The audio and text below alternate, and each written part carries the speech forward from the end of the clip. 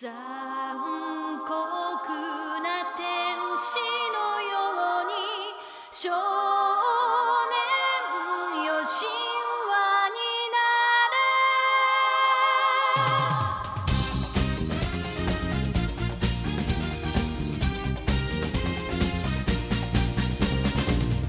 青い風が今胸のドアを叩いても私だけをただ見つめて微笑んでるあなたそっと触れるもの求めることに夢中で運命さえまだ知らない痛いけな瞳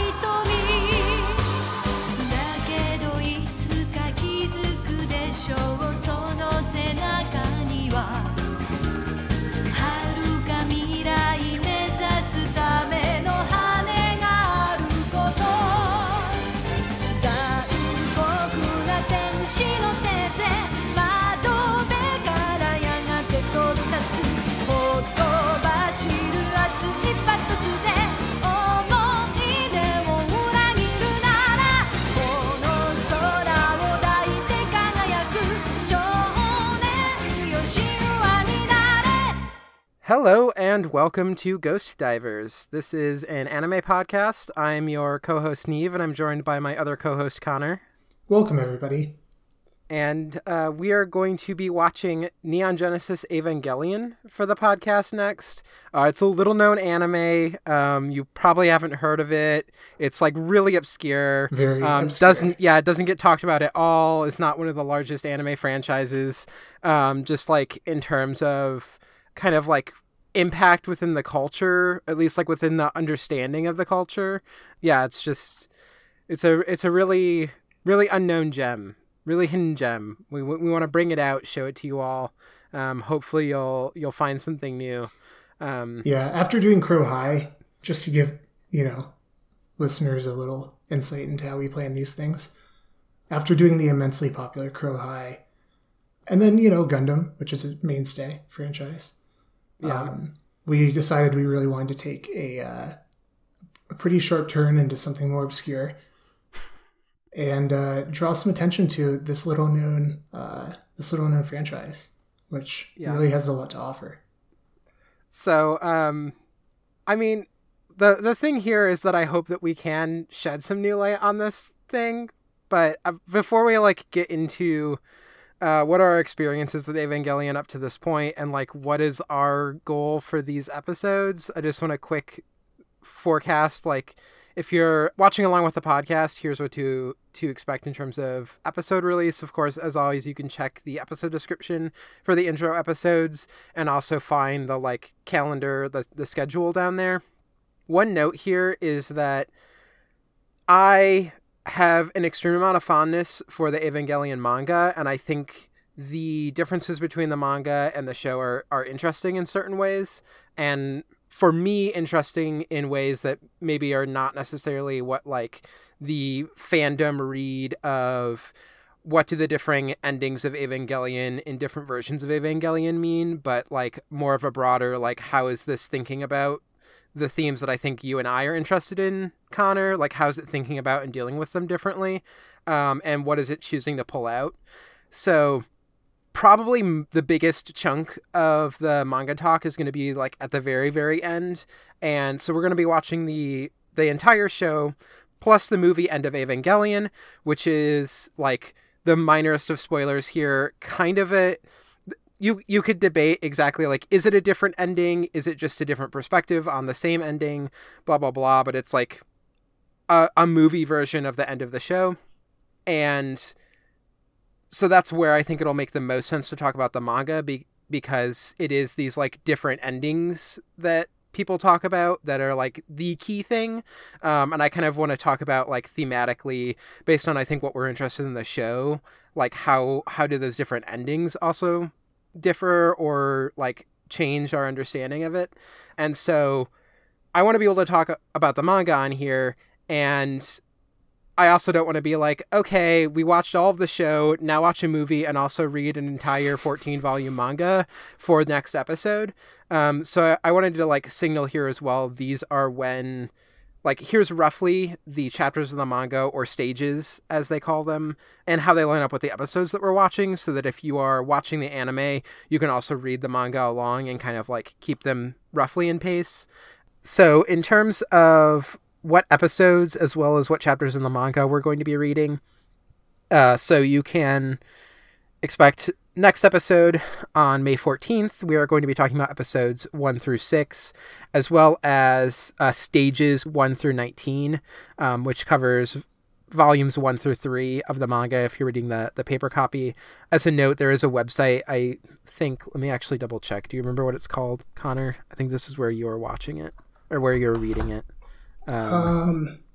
Yes. Genesis-Evangelion. Yeah. .com. So Genesis-Evangelion.com. So yeah, you can go and read it there as well. Then on May 28th, we'll be watching episodes 7 through 13 and talking about stages 20 through 26 in volume 4 of the manga. As a note here, like, there's a lot that happens in those episodes that just doesn't happen in the manga, or that happens sequentially later on. But the stuff that we're talking about, I think, like, I would rather just have it, like, those chapters are focused on the character Asuka. We can just focus on that. And then the stuff that we probably really want to talk about with episodes 14 through 20, which will be June 11th, episodes 14 through 20, already starts happening in stage 27. So then it's stage 27 through 51, which is volumes 5 through 8 of the manga. And it's like partway through volume 8. Then June 25th, we'll be watching episodes 21 through 26. And then that stage is 52 through 74 in volumes 8 through 11 of the manga. And then July 9th, we will be watching End of Evangelion and reading through stages 7 through the end. I think it's usually just referred to as final chapter or something like that. There's like a bonus chapter in the whatever. Read all of it. We're finishing it there, which is like volumes 11 through 14 of the manga. Also, as a note, these are different endings. The ending that happens in like episodes 21 through 26, it's really like the last two episodes that End of Evangelion covers, and that also the span of manga covers. And I think the manga has clearer parallels to the story that's in the movie than in the show. So that's also why I'm like, just wait until you watch the movie to read through that part of the manga. So that's kind of there for people who want to like watch and also read the manga along with us. Again, it's in the episode description, but I wanted to just say it here as well, so people kind of, I don't know, if you don't like reading things and prefer hearing me say a bunch of numbers, maybe that works for you. I feel like that's a rare kind of person, but there's probably someone who that's good for. So we can do that in the question bucket. Like, podcasts are an auditory medium. Like maybe someone has seeing disabilities and, you know, still listens to podcasts. There you go. You can go back and listen. We're going to do for the question bucket, we're going to do ASMR with random strings of numbers. Yeah, definitely will not forget about that by the time we get to it. The one other note here, I'll get into this more when we talk about our experiences with Evangelion, but we're going to be joined by our very first guest on the podcast, Brad Nelson. They are the person who introduced me to Evangelion as well as Fooly Cooly, and I'm very excited to have them on, in part because we don't talk that much anymore either, so it'll be really fun to just be like, hey, remember when we were like and watching anime and talking about like our kind of interpretations about what's going on, especially with the end, like the end of the Evangelion show, not the movie End of Evangelion. And now we're both like queer. Let's talk about that, because I think there's some related stuff happening there. Interesting coincidence. Yeah, it'll be I think it'll be a fun conversation. I'm also just excited for us to like have our first guest. I've kind of been intentional about like, I know that I want to have Brad on to talk about Evangelion, and I like there's a poignancy to me of having them be our first guest as like, hey, you're the one who like really got me into anime. But yeah, I guess this is like a good time for us to talk about our experience with Evangelion. I'm gonna throw to you because I've been talking for a little bit. I'll let you go first. Yeah, you gotta rest those vocal cords. Yeah. Also, people have already heard that you watched this in grad school, so it like keeps the suspense alive of like, oh, but when did Neve watch it? Oh, true. Except you just said that you watched it in Well, listen. Yeah, I'll talk about I'll just bleep out every time I say spoiler alert. Retroactive spoiler alert. If you don't want spoilers, then don't listen to the bit that you just listened to. So when I was in grad school, I watched Eva. I know I've talked about this in past episodes. I think that point on my anime trajectory was like still in the early stages. For some reason, I just glommed onto anime like in grad school. And, I had watched anime like in high school, in like cartoons, quote unquote, and Gundam stuff earlier than that. But when I was in grad school, procrastinating severely on my thesis and other assignments, and searching for convenient things to fill the void while also doing quite a lot of drugs, I somehow ended up with Eva, which, depending on your experience at Eva, is either perfect for that kind of moment or absolutely terrible. And let's just say it really affected me. It was a very profound first impression, and it's stuck with me since. I haven't watched it since, but I've thought a lot about it. And I think what's amusing is that I watched it like in solitude and then just had like this extremely... you just brain geniused about it? Or... somewhat, yeah. I don't know. I brained about it. I'll say that. But it really did. I know I'm joking, but it really did elicit quite a like visceral response from me, and affected me greatly. But I never spoke with anyone about it until we met and started talking about it. At which point I was like, wow, it's so great to have an outlet because I have so many thoughts about this series and I feel really strongly about it. And I know like we've had some great conversations about it in the past, which hopefully we will improve on here. So I think this is like more dedicated for us to like really go through it, which I found like even with Ghost in the Shell, which we talked about a lot, I felt like we're able to like solidify things in a different way, because when you're doing it for a podcast, you're just like, okay, we have to hit the episodes and we have to like, I was going to say we have to like do it within time, but our version of doing it within an amount of time, which sorry. Our conception of the like, see, I don't think we totally betrayed ourselves, because I think our conception of the amount of time needed for an episode of Ghost Divers was revised, Yeah, I mean, I went into it expecting like 2-hour episodes, so I was never planning on a tight 60 minutes. Yeah. And then things happened. Yep. One other thing I'll say is, again, I don't want to overdetermine, because I might change my opinion in midstream here. This is my second time watching it, and I've only watched episodes 1 through 6. I don't think I'm going to change my opinion on this point. It's a series I really like. I know it's a series that's quite controversial, I understand, for a number of reasons, which I think, we'll address the controversy bit later. But to me, it's it's a series that's really important and does have a lot to offer. And I hope that as we go through this, regardless of how you feel about the series, because again, it's polarizing and unique in a way that I think it's just inherently, like, in a lot of ways not satisfying, and that is part of its DNA. But, you know, we'll get into all that later.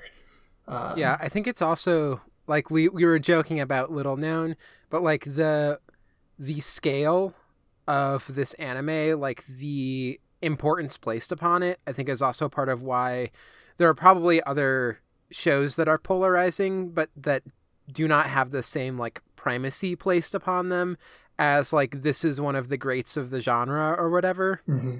And that, like, primacy forces people, I think, to have more of an opinion on it, or to, like, be in situations where their opinion is something, like, one that they will have encountered to then have a polarized opinion, and then will encounter situations where people are talking about it to then, like, respond to. Whereas I think there are, like, we've talked about doing Yurikuma Arashi, like, that's a series that I think has also been polarizing, and yet, like, not a lot of people have watched this, like, Yuri anime based off of a bear attack that happened in Japan, made by the director of Utena.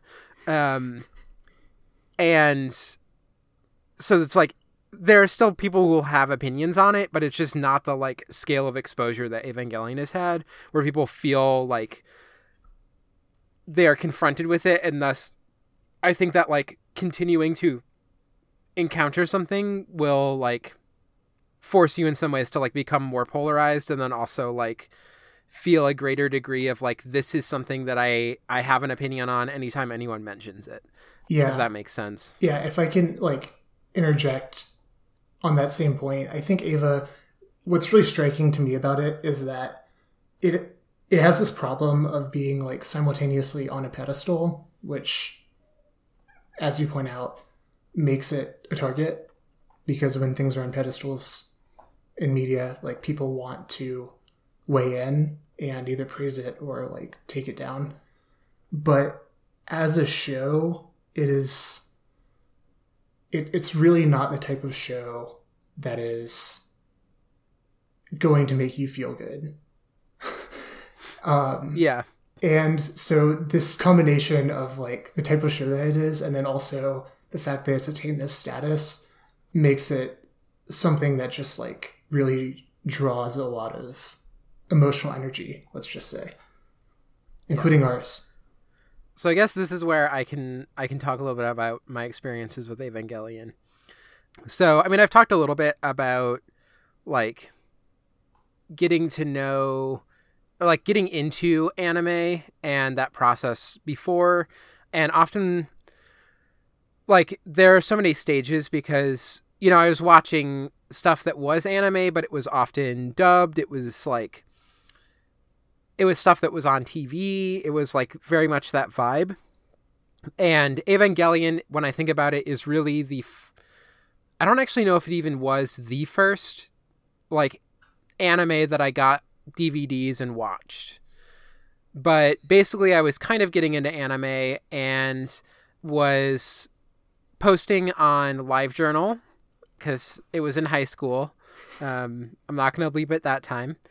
And, you know, I was posting on a lot of different forums, or, like, I forget what they called them back then. They were, like, communities or whatever. So there was, like, poetry communities, I think is actually how I met Brad. I was posting on music communities, and then I was kind of talking about, like, oh, here's, like, this very budding, like, early interest in anime that I have that, again, is, like, was not at the level of, like, I am getting DVDs that have, like, multiple language tracks and, like, any of that level. Like, I was not at a level where subs versus dubs was even a thing, because I was just watching dubbed anime on TV. And I was, especially back then, very good friends with Brad. Like, they were probably my best friend back then, or one of my best friends, like, one of my best internet friends for sure. And we would talk about what was going on in our lives, but then also we talked about anime, and Brad was like, you should watch. So I think the like 3 big ones they said were Neon Genesis Evangelion, Fooly Cooly, and Karekano, or like His and Her Circumstances, I think is how it's often localized. And I actually still have not watched Karekano. Sorry, Brad. Hey, but, maybe something to watch later on the podcast. Yeah, we could do it for the pod. And what I actually did, so I went to like, let me look into anime. And I think this is why I think I actually watched Fooly Cooly first. Because I think I went to a store to buy anime and I was like, shit, this is fucking expensive. And was also like, for my brain as a child, or like, as a teen, there was also something different about like, I was watching a ton of like art film at the time, but I was getting it through like a local video rental store. And so like buying DVDs was just not a thing I was doing much of. And most of my money was going towards Icelandic CDs. And then I was sometimes buying books, especially because books were something like my parents' house basically looks like a library. They like, my dad loves books so much. And it like extends through my family to like my Opa and everything. And so it was also very easy to like be in a bookstore with my parents and like be able to just buy a book and stuff. So like manga became more accessible. And so I think this is also how I started reading the Evangelion manga first. So I actually read the manga before I watched the anime, or I read a fair amount. I read at least the first 3 volumes, which actually in Japan, my understanding is they released before the anime. Like the manga started running before the anime started airing. And then I think basically like when episode 3 of the anime aired, the manga about episode 3 was like being released or had just been released in the like, I forget what magazine it was published in, but like whatever weekly magazine it was being published in, as like individual chapters. And so I definitely had like at least read through the first 3 manga. I think I read a little bit beyond that. And then I was like, I enjoyed this a lot. And then I finally actually did get like used copies of the show. And of course, like the manga didn't wrap until like not that many years ago. So, yeah, essentially all of this is like, this was this manga and also the show that was really an important introduction to a lot of mecha anime stuff for me. Not that I hadn't like kind of encountered it before, but this is where I think it really like solidified as a thing in my head. And this was also, I think, we'll get into it as we talk more about the series, but there's stuff going on with gender and sexuality in the series that like Brad and I were talking about obliquely back then in ways where, again, it's not surprising to me that we both ended up queer. And so that was kind of like, that was some of the importance this was holding at the time. And I, like you, I watched it multiple times when I first saw it. I watched it, like, I definitely watched through the DVDs. I watched through the DVDs again. I know that when the Platinum Perfect Collection or whatever the hell they call it, that's what I have now. When that came out, I, like, sold my old already used copies to then like put it towards buying the Platinum Collection, which it's basically just like a better transfer, and they also redid animations, which is a thing that's become incredibly common with a lot of anime now, and I think at the time it was a little bit newer. This idea of like, we're going to release a box set and we're also going to go back and like just fix some of the stills that look bad or whatever. I think they don't really touch the final 2 episodes much, which feels like a significant choice to me, that like that is what it is. And like, if you want the version that's like beautifully animated in like terms of, wow, this is some intense action scenes. That's what End of Evangelion is. Kind of. Again, without spoiling things too much. Yeah. So yeah, it was like, I watched it a lot in high school, and I may have watched it in undergrad, but I don't even, like, I think I've just carried around the DVDs. I've also carried around the manga, and when volume 14 of the manga came out in the US, I think I had stopped reading where, like, I had 3 volumes that I had to buy, but it was like, oh, Evangelion the manga is complete now. And so I got the final 3 volumes, and then I like read through it all the way from the start. For me, I have a certain, like, my fondness for the series is highly tied up into the manga, and that's part of why I'm like, I want to signal, like, hey, I'm going to be talking about this as a significant thing. If people want to read along, like, here's what to do, because it was both my introduction to it and is also, like, what has solidified it in my head most recently. And also, this is, like, a very small thing I'm going to say here. We'll get into this more as we go on. My recollection of the anime, combined with stuff that I've heard from, like, friends about the anime since, some of this is like, I'm going back and I'm going to see how true it is. But Anno, there's like a thing that people will say that Anno hates women. I'm going to wait until I watch the show before I, like, firmly agree with Anno hates women. But I do think that there are a lot of interesting women in the show who get, like, their development gets sublimated to Shinji. Shinji, like, takes a high amount of primacy at the end. And I think the manga does a better job, in my recollection.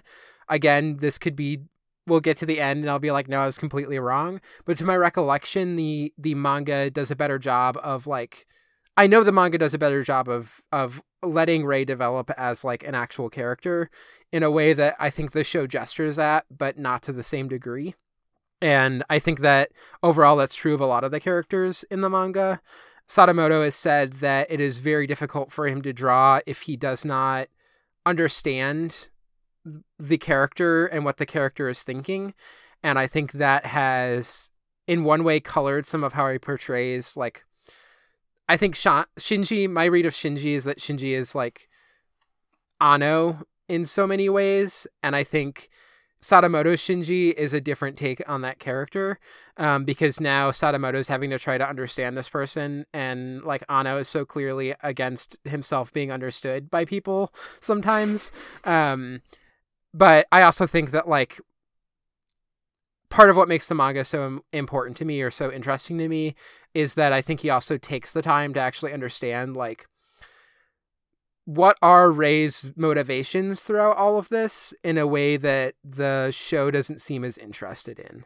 Like, what are Misato's motivations? What are Asuka's motivations? And I think there's a greater clarity there than the show gives you. And, like, I know you haven't started reading the manga yet, Connor. I don't know what your expectations are of, like, what it is that it gives more clarity on, but honestly, I think it is, like, there's a clearer sense of, like, these people have these motivations and are, like, thinking and doing these things. And I think the biggest one is Rei, who, as we'll get into, especially in the show, is, like, an enigma in many ways. So this is, like, starting to touch into what are some of the themes we're going to bring out. One other part I just want to put here is part of why more recently I haven't rewatched Evangelion is I'm afraid that I'm going to rewatch Evangelion and I'm going to have the experience that I had unintentionally when I replayed Persona 3 Portable, which is saying, when I think about Evangelion, I know that so much of my fondness for the series at the time was being incredibly depressed and suicidal and struggling with queerness, and that this was a series that seemed to take all of those things seriously. And yet I also know that my understanding of what I was going through was so was still so like steeped and mired in it in a way that my understanding, talking from people who have like more recently watched the show, that I think Ano was also like very steeped in his depression when he was making the show.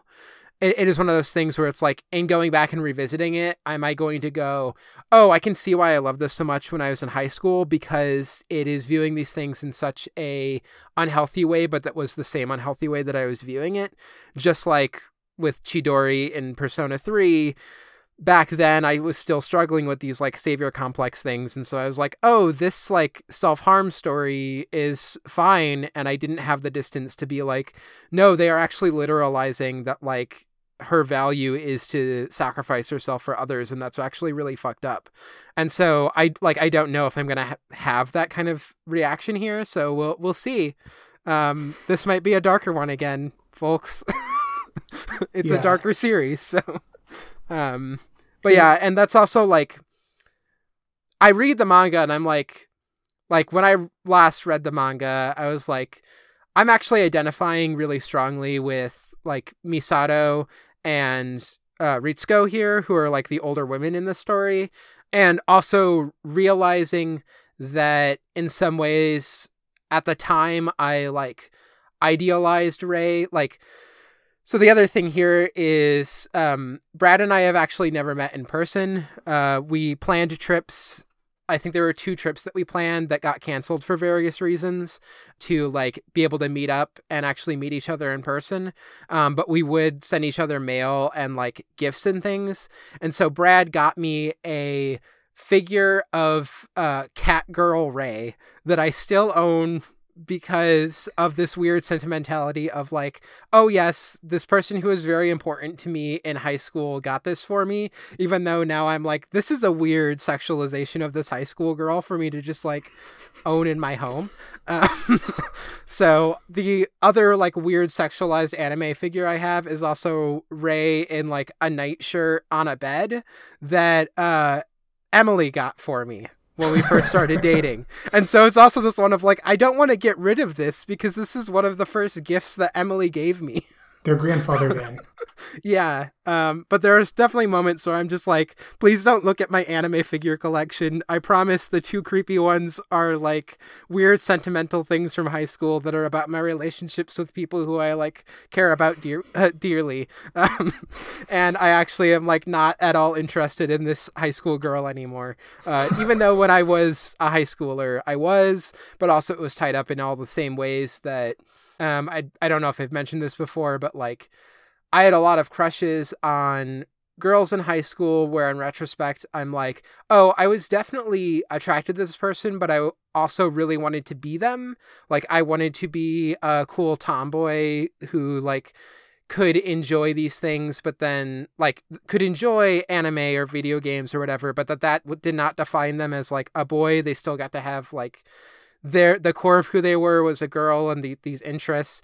Anyway, like when I look at Rei too, I'm like, oh, I was like clearly also going through stuff in ways that I think especially manga Rei like gets pulled out even more. And so when I go reread it now, I'm like, okay, the 3 characters that I identify with most here are like Rei, Misato, and Ritsuko.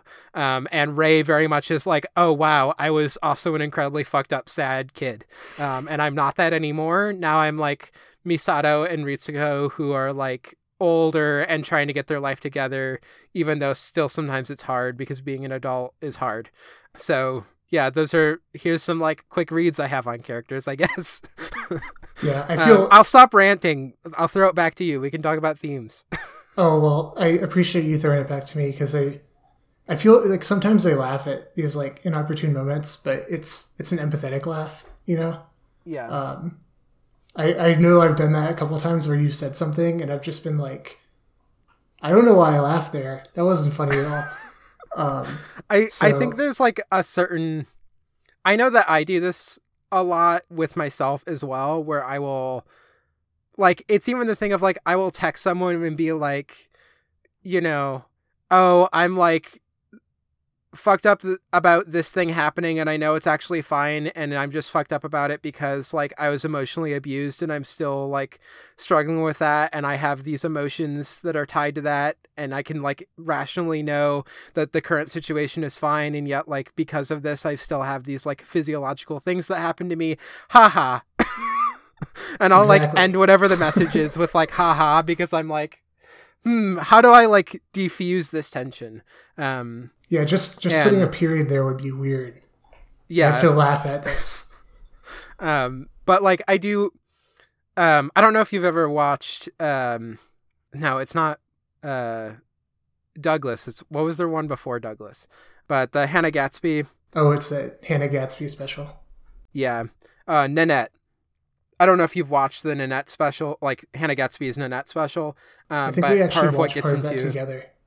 Okay. Part of the end is her talking about like how so much of what comedy is, like that laughter at its heart is a thing that it is actually about diffusing like discomfort or awkwardness, or like that like part of why we laugh at the end of the joke is that the joke like presented something to us that was like confusing or that we were puzzling through, and then it was solved in some way that like may have in some happy way like delighted us, but that it was also like finally diffusing whatever was being built up, like whatever tension that joke was building up. And that like really that is like the purpose for laughter for human beings is the like dissolving of tensions, and like a response to feeling like tensions are dissolving. And so for me, I'm never like, oh, it's weird that Connor laughed there. I'm like, yeah, that's what people do. People laugh when there's like, oh wow, this is like an intense thing. I'm gonna laugh because there's like tension, and laughter is a thing that like that relieves tension, and also is a thing that bonds people. Like when people are laughing together, that helps build like closer relationships. And so also it's like, oh, if you're being more intimate to me, saying this thing about your life, I'm going to now like laugh here to like signal that it's okay. Anyway, this is me going into like my understanding of what laughter is and why it's actually completely normal to laugh when things are like not necessarily funny in the classical sense, especially if it's with a friend. I think it gets weirder when it's like there isn't an intimacy, and I think that the weirdness of like something bad just happened and then like a stranger is like laughing awkwardly because something happened. I think part of why that becomes so like awkward and bad for the person who just had the bad thing happen to them is one that like, especially if it's actively happening, they should just be doing something about it instead of laughing awkwardly that something bad is happening. But also that like it presumes a level of intimacy. Like laughter is a thing that is an intimacy between people. And so it's also weird for like a stranger to then laugh in a way that it might not be if it was like your friend who you're talking to it about. Right? Yeah. Anyway. So if you're laughing Evangelion. Right now, if you're laughing at home right now, get help. Yeah. So you're not our friends unless you're really our friends. It's not okay. So okay. Thank you for that. But now totally on topic to Evangelion. There may or may not be laughing quick sidebar. I do hope that we like get that as we go through this, like we bring some like mirth and good humor to it, but I don't know how much like laughing at the content because the content's funny. I don't know how much that's going to happen. Yeah, I feel like it might happen a little bit more at the very beginning here, and especially when you get to the second half, it's like, okay. Yeah. But just to quickly respond to some of your earlier comments about the manga. So you asked me, what I'm expecting. We've had some brief comments or conversations about the manga and the differences between the series and the manga in the past. So I kind of know your take on it. I think my main expectation with the manga and what I expect to be the big difference is more content, which is kind of, what you're describing, just a lot more fleshing out of the characters, their motivations, what's going on in the world, like so on and so forth. Just I go think ahead. it's one where I think it's less more content and rather a shifting of what that content is. Like, there are things that happen in the show that actually do not happen in the manga. They just like get skipped over. Like, there are entire angel battles that just don't happen. There are entire episodes of the show that do not exist in the manga. And I also don't even know if that much of it is like further explaining the world or what's like if you want the actual lore of like what are angels and why is this happening, there's actually like a video game that it was also created around the same time that is like a canonical video game that explains it, and it's all stupid. The manga does not have that stuff. The manga is not like, oh, here's the like aliens that started there or what. No. It is like really the more content is, I think, and I actually think the interiority of the characters. Yeah, it is the interiority of the characters, and I think that it is happening because Yoshiyuki Sadamoto is saying, how do I express this? And I cannot in the same way that the anime can like show you two characters standing in silence for like 30 seconds.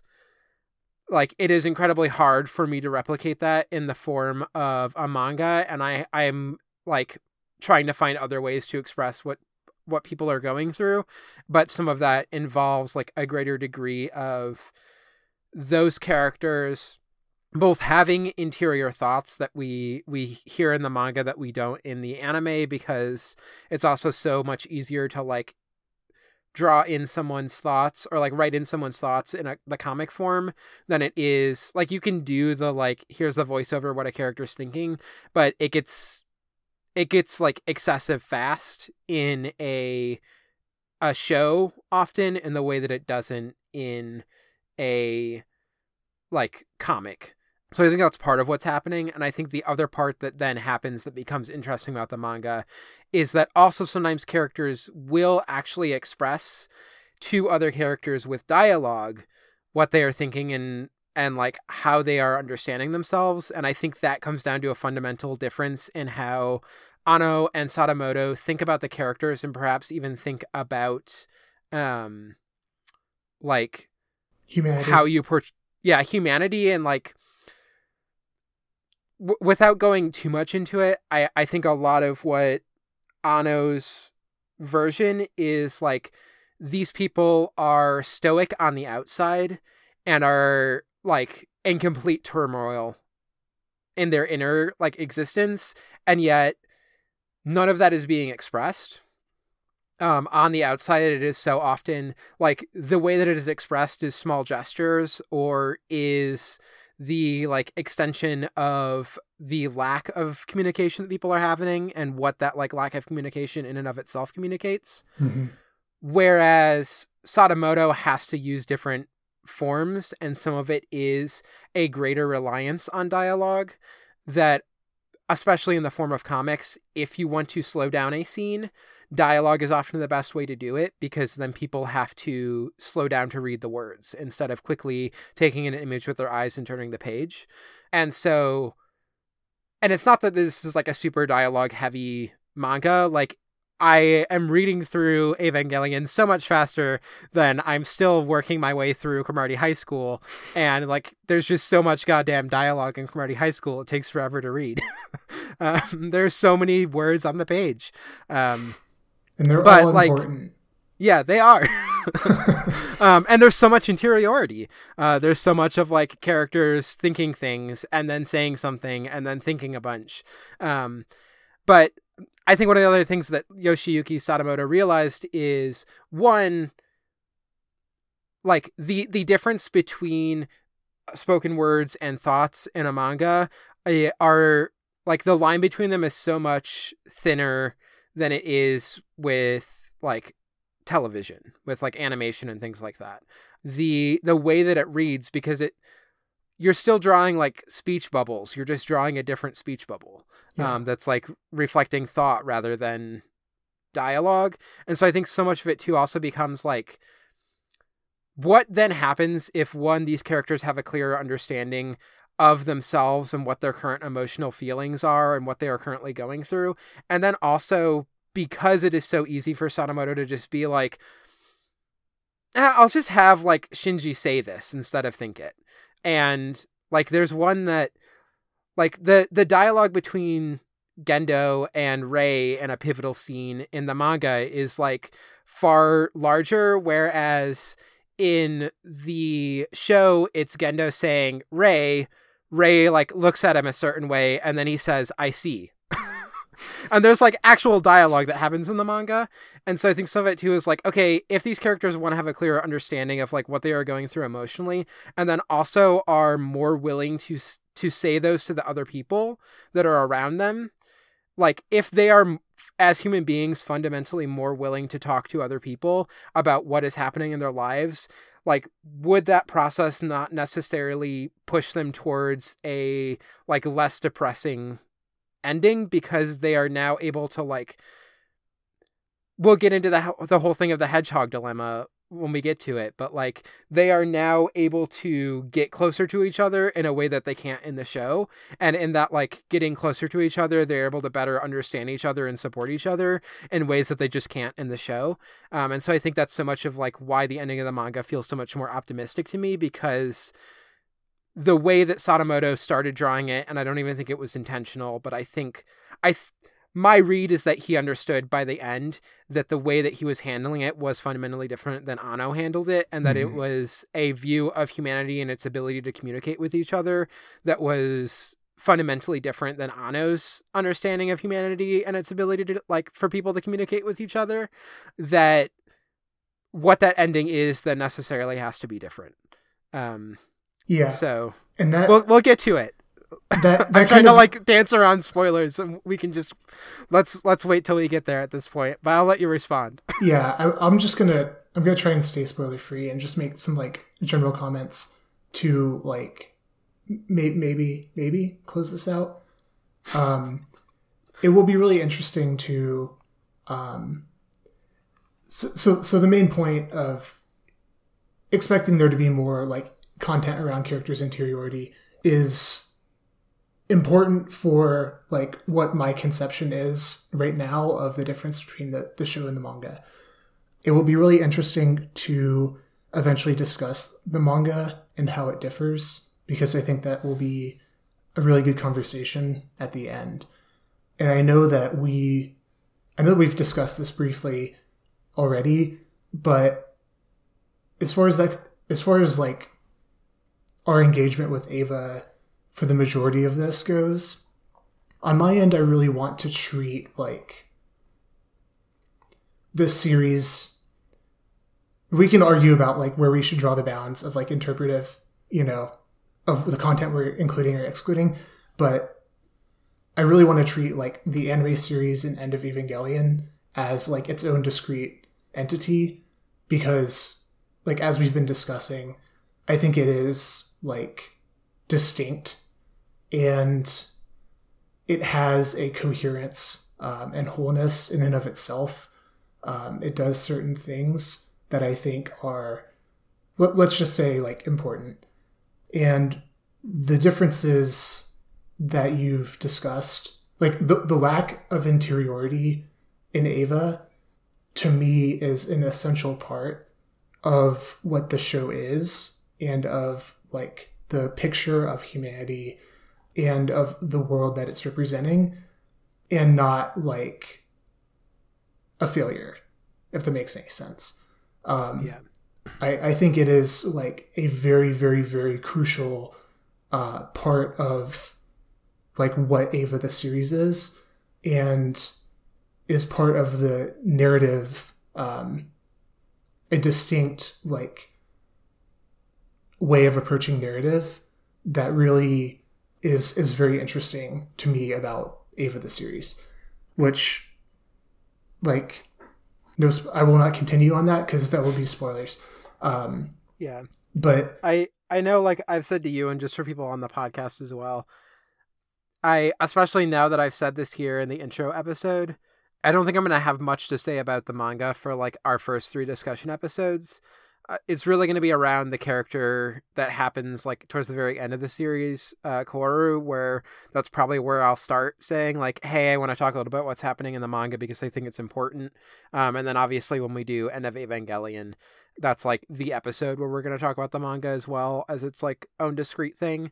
But especially up until that point, there are key differences, but I think it'll be enough for me to be like, how does this resolve?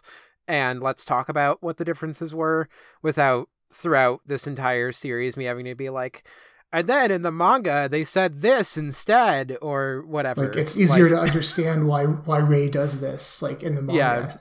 Yeah, it's not going to be that. So it's really going to be like, especially the very end, like End of Evangelion, but also our final discussion episode for the show, where I will probably have thoughts on like, here's the manga, just because like when I talk about Koru, I feel like to some degree I have to talk about like how much more the manga focuses on that character, how much more like time we spend with that character in the manga compared to the show.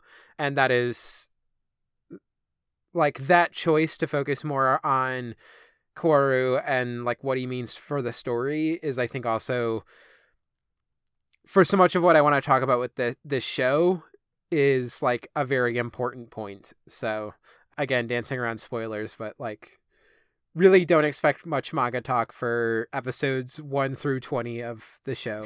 It's really when we get to the end. Yeah. And it's not out of bounds. Obviously, if you have questions about the differences, feel free to write into the question bucket, and I'm sure it will come up organically in conversation. But you know, I also want to address like the anime very much on its own terms. And the last thing I wanted to say before we move on, in spite of our like ironic spiel at the beginning about Eva being little known and not discussed, it is. And sitting here now, preparing to like discuss it, it's hard not to feel the stakes, or feel that there are stakes, because so many people are invested in this series. By its very nature, it is a series that like invites a lot of interpretation and frustration, and so there's a massive conversation happening around this.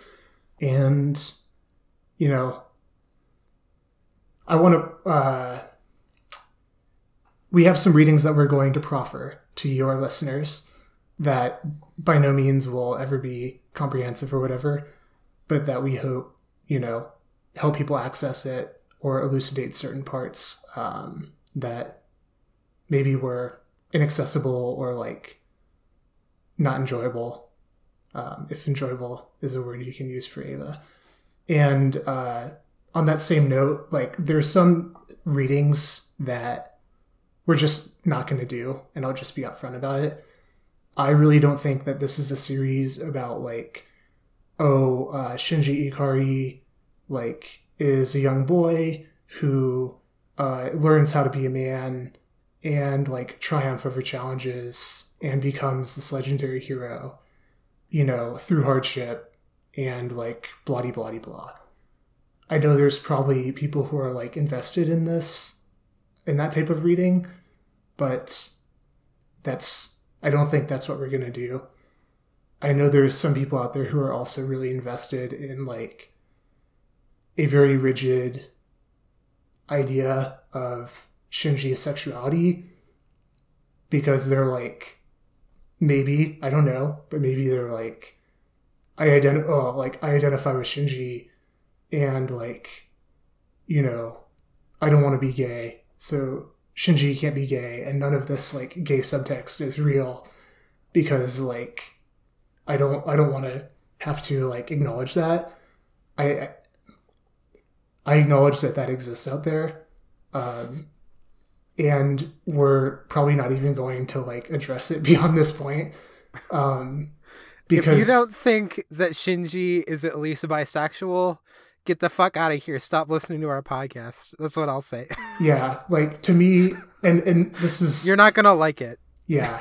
So without spoiling, because I know this will be an object of discussion later, like, to me, like, even in the anime series, it is overwhelmingly obvious that that is not the case.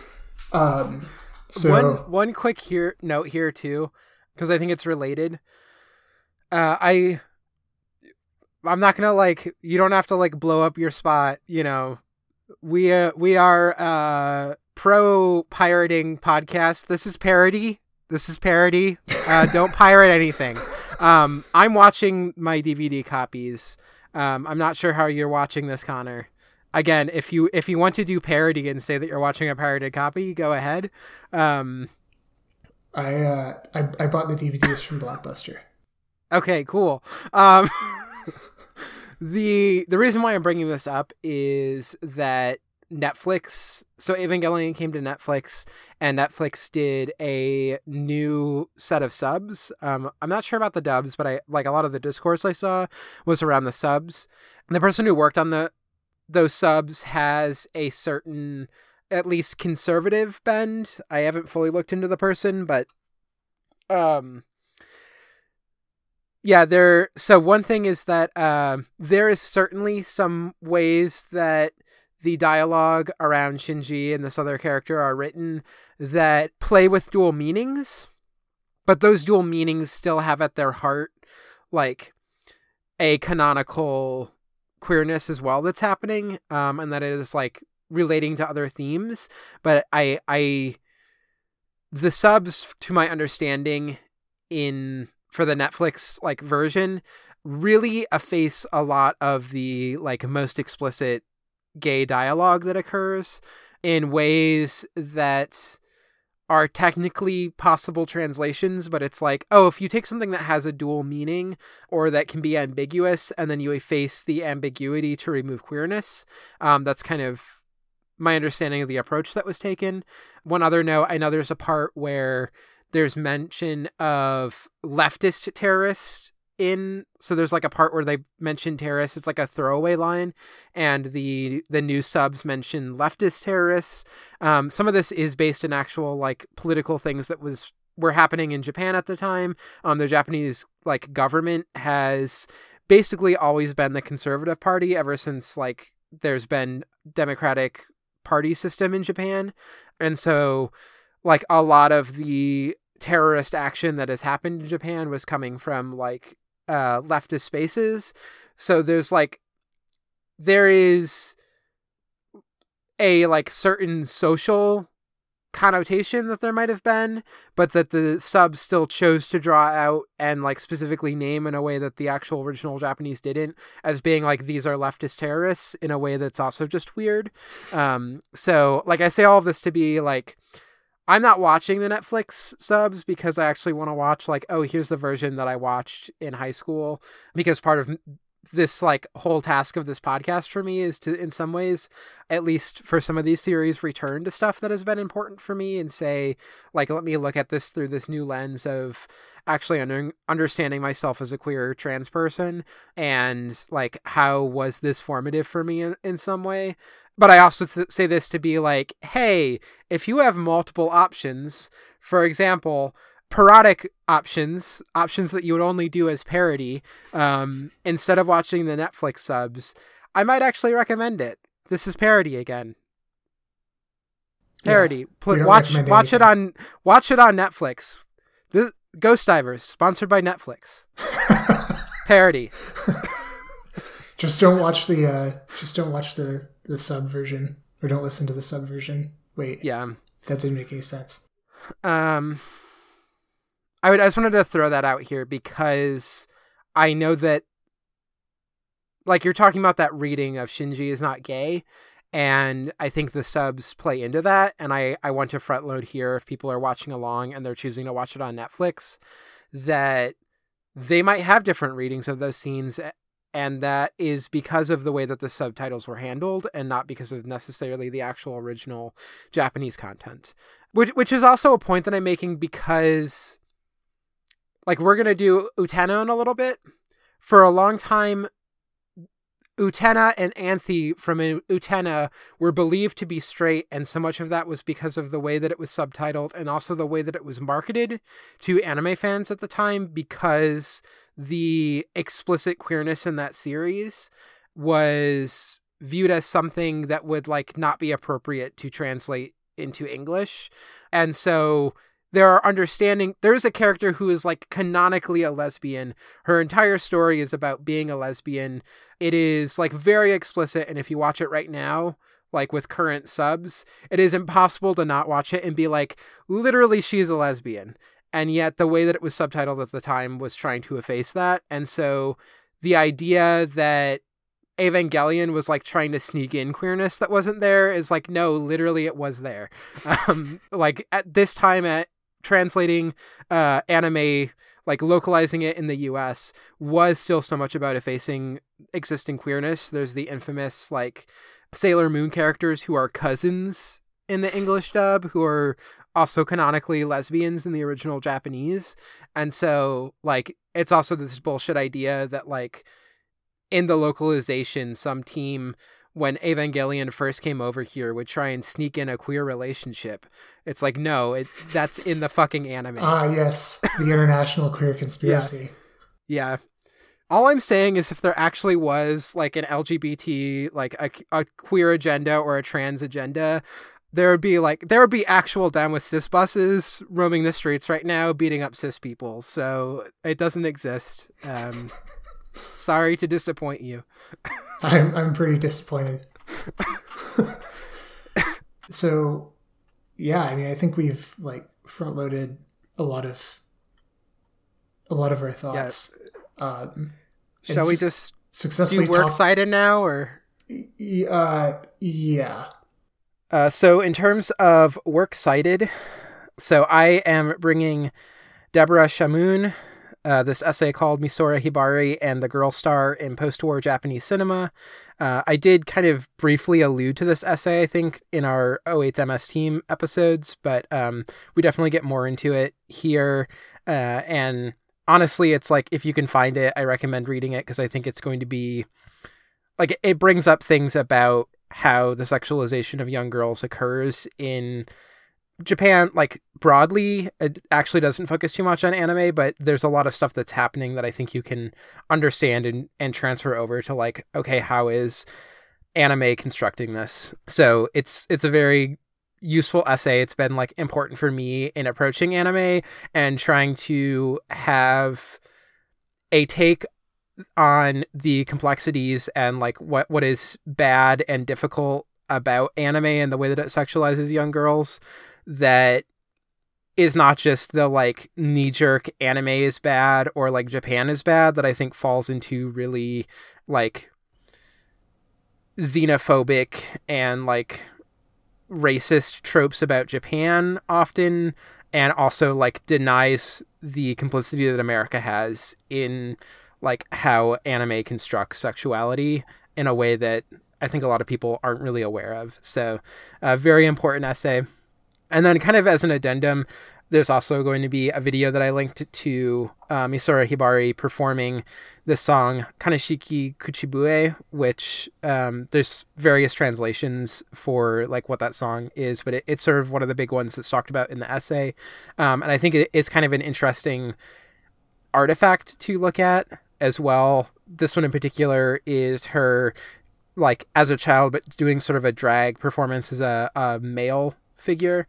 But yeah, and the essay goes into a lot more context around it, but definitely something that I think is interesting to watch. And then Connor, you add two things, one thing in particular, but then your own little addendum.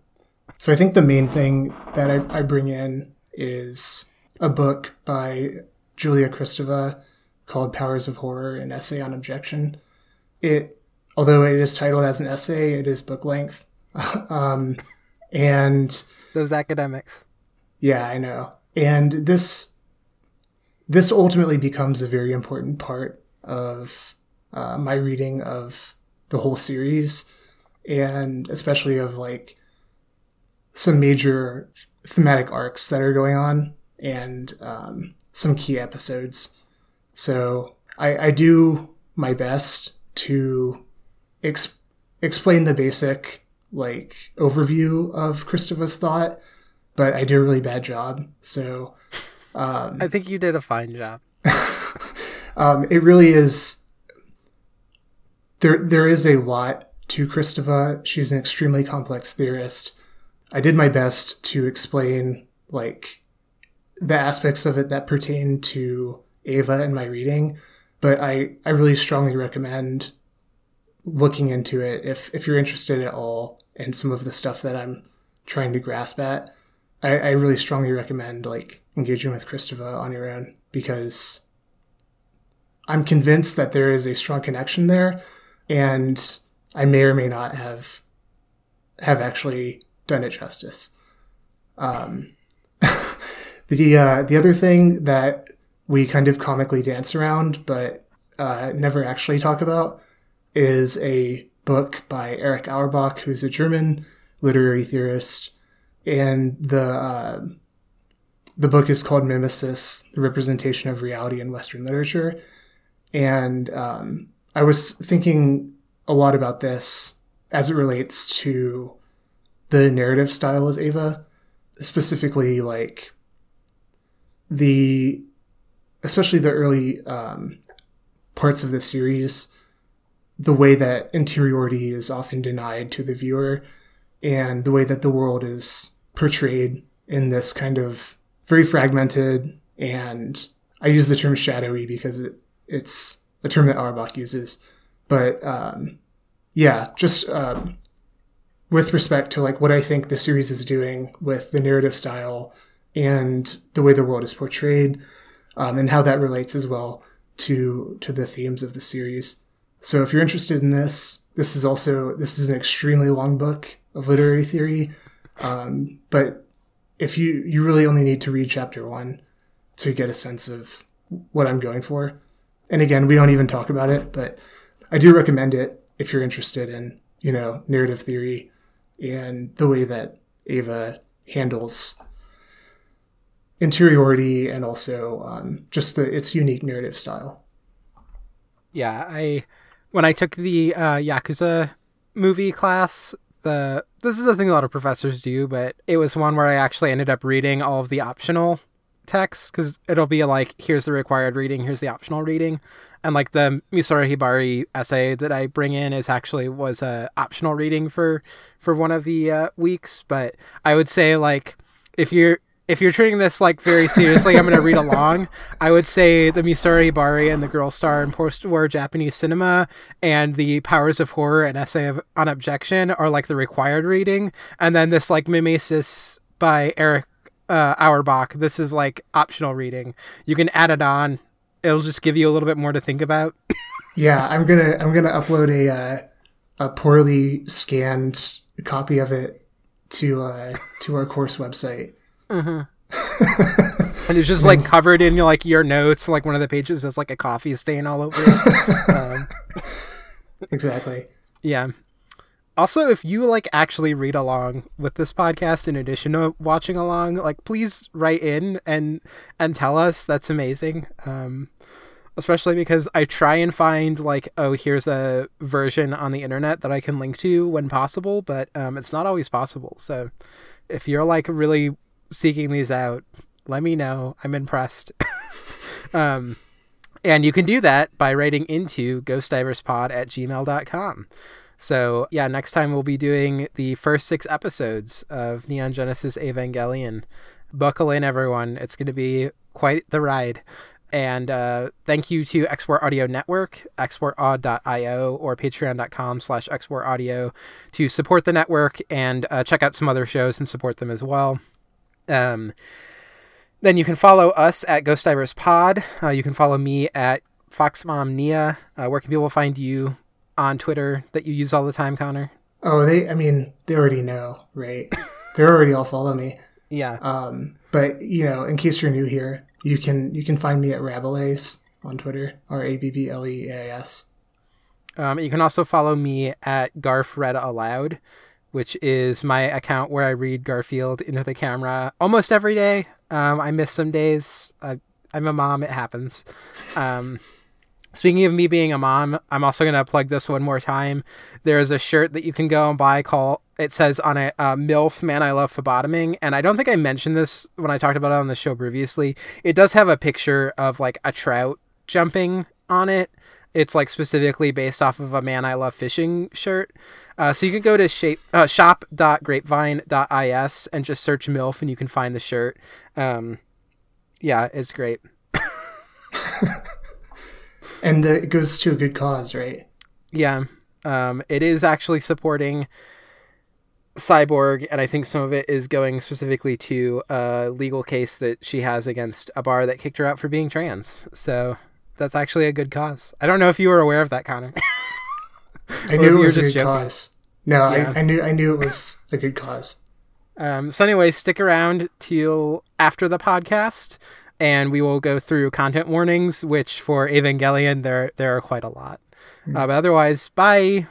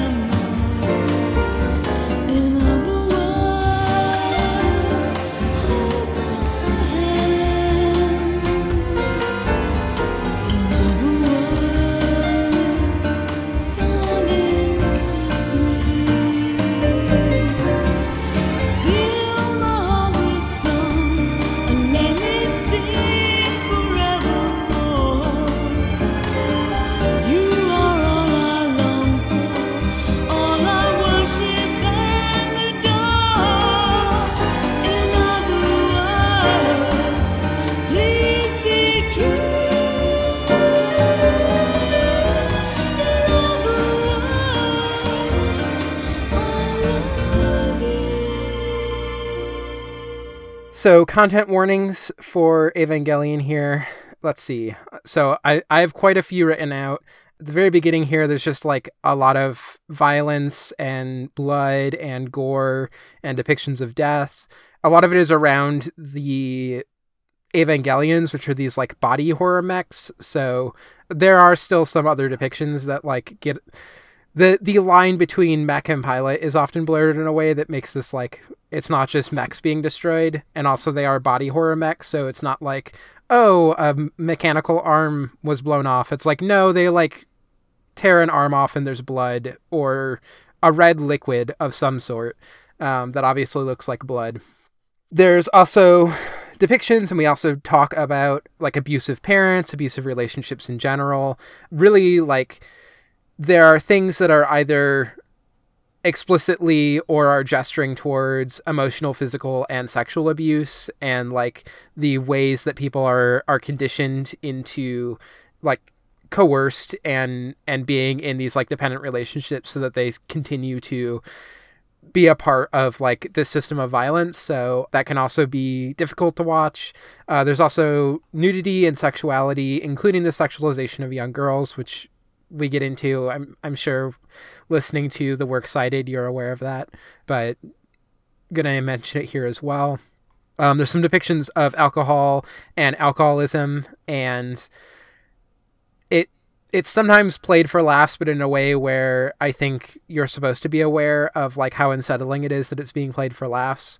There are depictions of mental invasion that are kind of coded as rape. Yeah, coded as rape. Then just in general here, this is a lot of stuff that like I've already kind of mentioned, but just to put it out more directly, sexism, toxic gender roles, mental breakdowns, suicide. I forget. Yeah, there is technically like a reference to decapitation or something in the show. This also happens a lot more in the movie. There's also depictions of strangulation. Towards the end in particular, there are depictions of like unreality or of like losing touch with a sense of reality. The manga in particular has a depiction of animal death. I don't think that ever comes up in the show, but in general, the manga and the show are going to have a lot of the same content warnings, but there is a sort of unique scene to the manga that depicts a a kitten being killed. So something else to be aware of. And then for the show, obviously not the manga, there are a lot of flashing images. So this, I think, happens a little bit more as it goes on. And this is one of those things, too, where if you're an viewer who might get epileptic seizures or something like that, I'm sure there are, especially for Evangelion, there are probably like more specific guides, just because this is a well enough show that you can look into that if that is. I know that like where the line is can vary for people, so, or like what becomes too much, and I am not able to produce like a really good guide on here are things to watch out for, or like here are moments to be aware of. And then I wanted to just throw a little bit extra for End of Evangelion. At the time of us recording this, we actually still have not watched it, unless you did, Connor? No, I did not. Okay. Yeah, I think both of us are waiting close to when we actually record that episode, which is going to be our next recording session, because neither of us wanted to watch it twice. Yeah, I don't particularly want to watch it twice in 1 week. Yeah, but I would kind of just say in general, like when it comes to Evangelion, it's a lot of the show, but just more intense. But there were some specific scenarios I wanted to call out. One, I mentioned the flashing images. If I recall, I think some of the flashing images get a little bit more like intense and prolonged in the movie.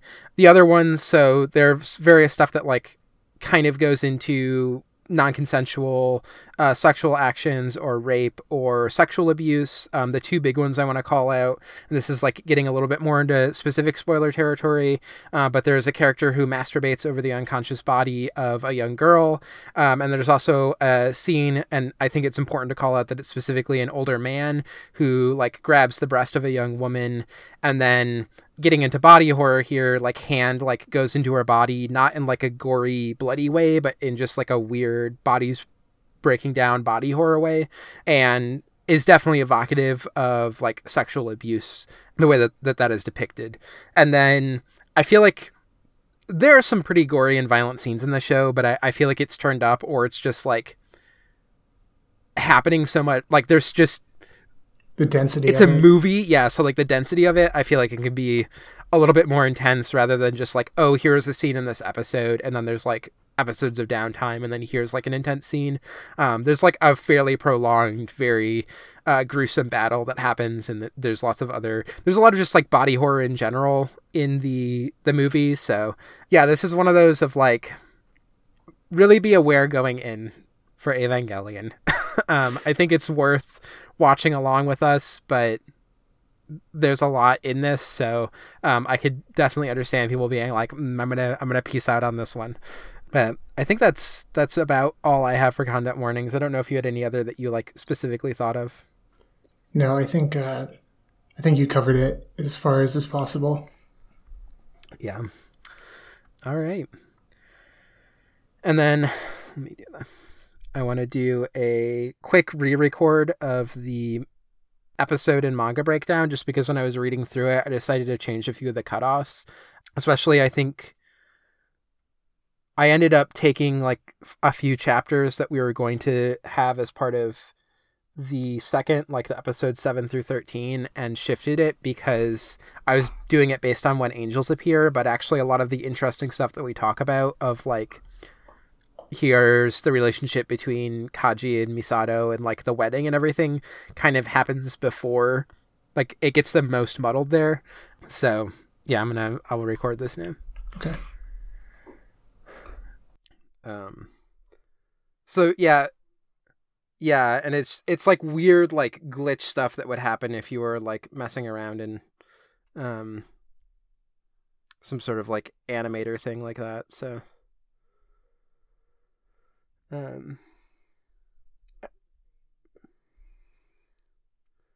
yeah, there's a new character who gets introduced early on, but otherwise it's like fairly similar. And I forget if the final movie's out yet or they're like doing something else with it, but we'll get into this when we like talk about End of Evangelion and then also the manga. But I think like as more and more Evangelion retellings have happened, there's like, I don't know how canonical it is, but there's like, at least within the fan community, an understanding of like each one is a different, like the end happens and like life is restored, and then like a cycle repeats essentially, and then it like comes back to the same things are happening, but then it like varies in slight ways, and it like branches as it like progresses in the story. So but I haven't watched the like all of the rebuild yet, but I do know that like the interpretation that I have of the manga is like this is a significantly more optimistic version of the story. I don't know if you've been reading it along yet. Okay. Yeah. I haven't actually quite caught up to where we are right now, but it's fine because I think the biggest thing, like I'll be interested to hear your thoughts as you read through it. I think like the big thing for me is just that I think Sadamoto and Ano have like fundamentally different opinions on the characters, of like what their struggles with like the mental stuff they're going through, how that manifests. And I think at first it just is like a difference in terms of how Sadamoto is trying to portray that to a manga reading audience rather than like what you can do in an anime. But then I think as it goes on, they become interested in, okay, but if like the characters were actually doing this that you're doing to like front load emotional stuff in a way that's different than like an anime can do it, would that actually like change how stuff resolves? So yeah, we can talk about it a little bit. I want to like briefly just call out like, hey, if you're reading along with the manga, here's like the one thing I just want you to latch onto right now. So anyway.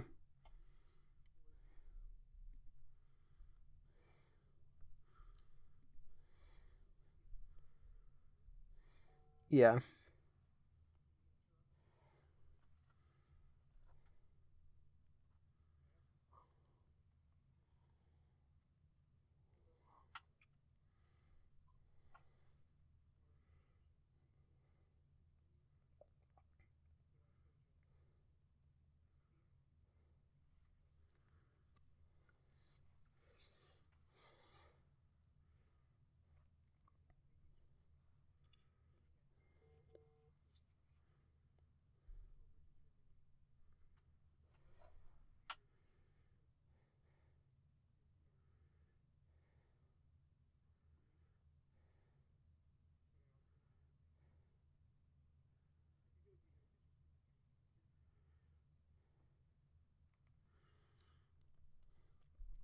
Yeah. Yeah.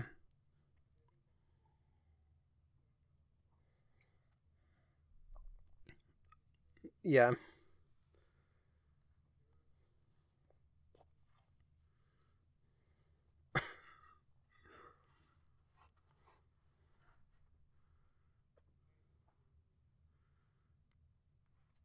Yeah.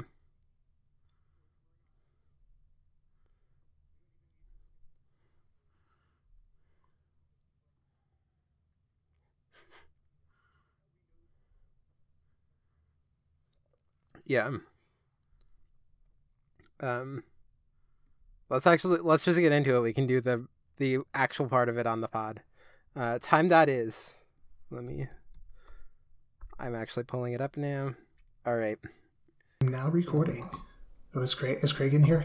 I reminded Oh, myself. were you not about recording Craig. at all for that? No. Oh, okay. That's fine. I'm sorry.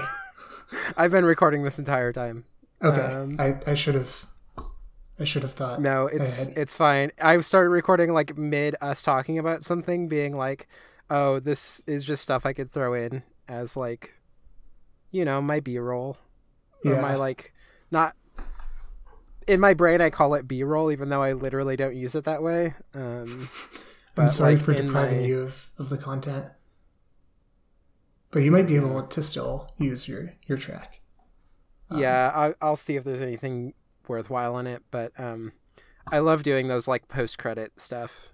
So Just, banter. Just humanizing us. I especially liked the post-credit stuff for the question bucket that we recorded last, because it's just like such a heavy episode in general, and then the like banter is just like, haha, joking around. We were just like slap happy Yeah. at the at the end of that after 4 hours of recording. My favorite is the part where we are talking about like, okay, shaking the habitual. And then we like get distracted, and then you're like, okay, shaking the habitual. Actually, I'm going to go to the bathroom. And it's just like we say shaking the habitual so many times, being like, we need to move this on. It's great. Yeah, we were definitely losing it a little bit. All right, let's do the time that is clap. Okay, what time is it? We'll do it at 38.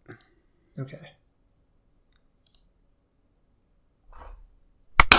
Oh, I was late. Sorry, I didn't clap fast enough.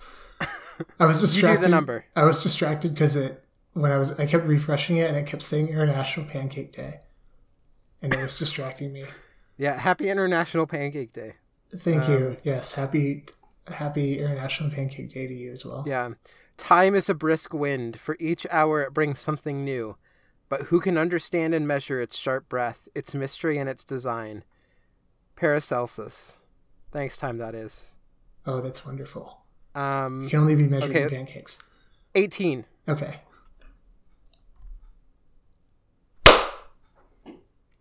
Wow, that was really... I didn't hear you at all.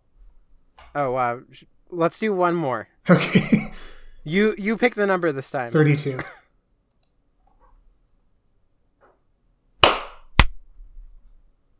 Okay. I was a little early, but that's okay, I think. We've got 3 claps. I'll figure it out. Okay, we can do one It's more. somewhere in there. No, it's somewhere in there. We're good. All right. Cool. Goodbye. Time that is. All right, let's get into it before we talk for a half hour before we record. Shall we just successfully do works cited now, or? Yeah. I'm not exactly sure like how many direct citations I'm gonna make, or if I'm just gonna talk around like some of the. I know I'm gonna have a works cited, so. Okay, go for it. Well, I'm just doing the throw here, and then we can clap and we can move on, and then we'll come back and record works cited. All right, sounds good. Consider it thrown. Okay, I'm gonna do the clap. Okay. That's just so I know where to start editing, or like where to break stuff up early on. Okay. Do you want to take a quick bathroom break? Yeah.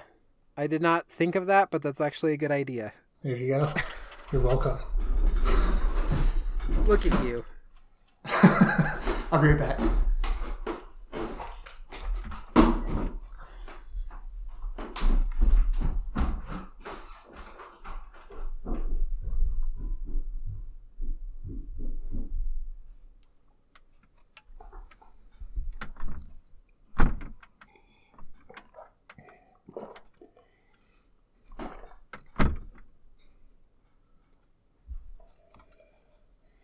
Stupid door. Aren't they all? Also, Neve drink check. I had half of a, I think it was like baked ice cream flavored beer that Emily got. It was weird. Yeah, is that did you not expect that?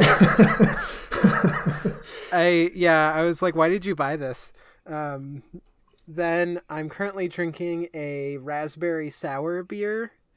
And I have waiting in the wings. I tried to get the Yabisu, the like a beer that Misato drinks, but yeah. I feel like I would have to go to Mitsuwa to get it, and there's a pandemic. So I wasn't able to like find it at the places where I buy alcohol right now that are close to my apartment because I can just walk there. So I have a Kirin Ichiban, but I still felt like I needed like, here's just like a Japanese ass basic beer. in honor of Misato. So I So- feel like there will need to be like one recording where I just like have an entire like 6-pack or whatever of like Japanese beer in here, and I just drink it all. Next Just question be like bucket. the most messy Misato I can possibly be. Ava question bucket. Yeah. That one we'll both drink for. Yeah, like how you drink coffee and I drink beer. Tonight I'm not drinking coffee because I'm like, so You want to be able to sleep tonight? yeah. And there's also like, this is a completely random tangent, but so there's like stuff in this probably isn't a field, but I'm just going to call it like performance like theory around like athletes and just performers of all types, where they, I guess this would just be psychology, where they talk about like the optimal level of like excitation for a performer to perform at their peak, and so if you're like totally calm, you're not, you don't have enough juice to perform at your best, but also if you're like overexcited, then like your performance dips too. So I'm just like, I'm excited enough to record. I have like just the right amount of like nerves, and I drank a shitload of coffee 5 hours ago. So I'm just trying to find the equilibrium, blah, blah, blah, equilibrium, And last time, the question bucket for Ghost in the Shell, I was just like, it was too much. I'm gonna say a thing right now. Uh-oh. So I have declared myself podcasting's bratty switch.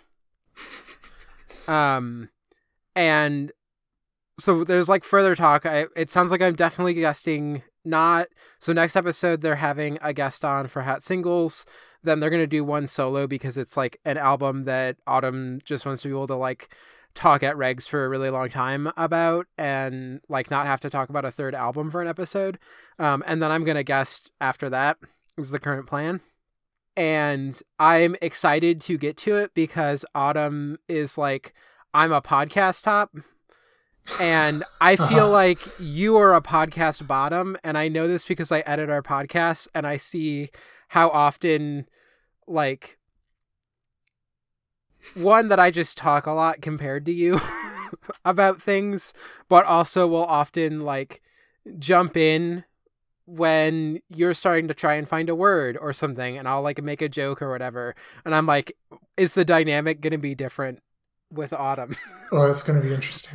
But to see, this is the thing, I'm planning to actually, before I actually record the episode, like this is me like legit being like, okay, Autumn, I know that you joke that you're a podcast top because you're like, get very like, I want to be the one in control of the podcast. I also joke about being a bratty switch because, like, what bratty switches do in particular is, like, if you are currently in the top position, you are, like, trying to egg someone into responding to you, which I feel like is a thing that I do with you a lot. Where I'm like, let me try and, like, say some weird thing that's going to make Connor laugh or, like, feel like he needs to say something.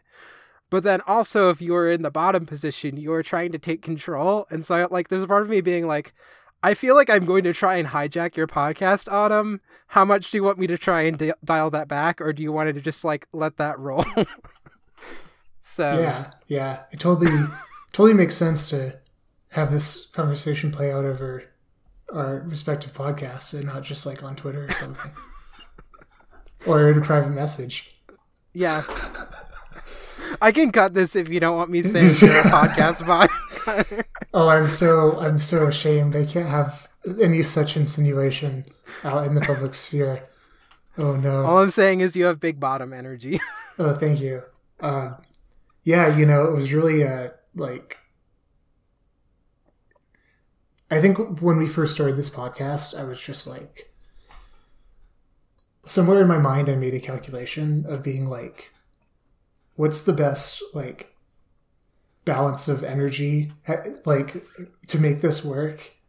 And I was just like, yeah, it's just not going to be, it's just going to be like not super cool if it doesn't feel right for me to be like jumping in and interrupting you and stuff.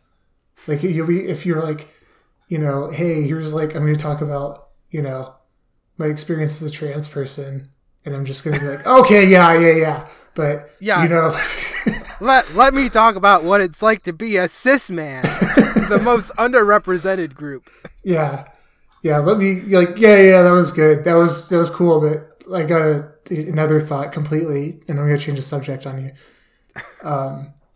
So, and then it just, I think we just settle into a pattern, like any relationship. So, yeah. Hey, call it what you want. But it's this way is good for me if it's good for you. Yeah. I mean, it was funny when we were doing the question bucket and you were like, talking about, how important it is to you that you like relativize your perspective and like your position, and like that you are not the voice that's always being heard the most. And I'm like, yeah, this tracks with you being a podcast bottom. There you go. This makes sense. Yeah. It's the only way for me to be. Yeah. It works. I think this podcast is good. If you're okay, I'm going to include this as like the post, just so that if people are listening to this podcast and being like, why does like Neve jump in and talk over Connor sometimes, they'll just know that like this is our agreed upon dynamic. Yes, yeah, totally. Yeah, it's cool. You can include it. All right. I guess we should get into the podcast, huh? Yeah, probably. It's it's really amusing to me. I was looking at the calendar invite, and I was just like reflecting on how aspirational your scheduling is, because it's always like 2-hour blocks. Let's see, what time is it right now? Oh yeah, it's about over. Yeah, right. We're only going to talk for an hour starting now. Yeah, we recorded one podcast. Done. Yeah. So, one of two podcasts, it was 1 hour, and now episode 1 of Ava will be, or episodes 1 through 6, that'll only take us an hour or so. Yeah.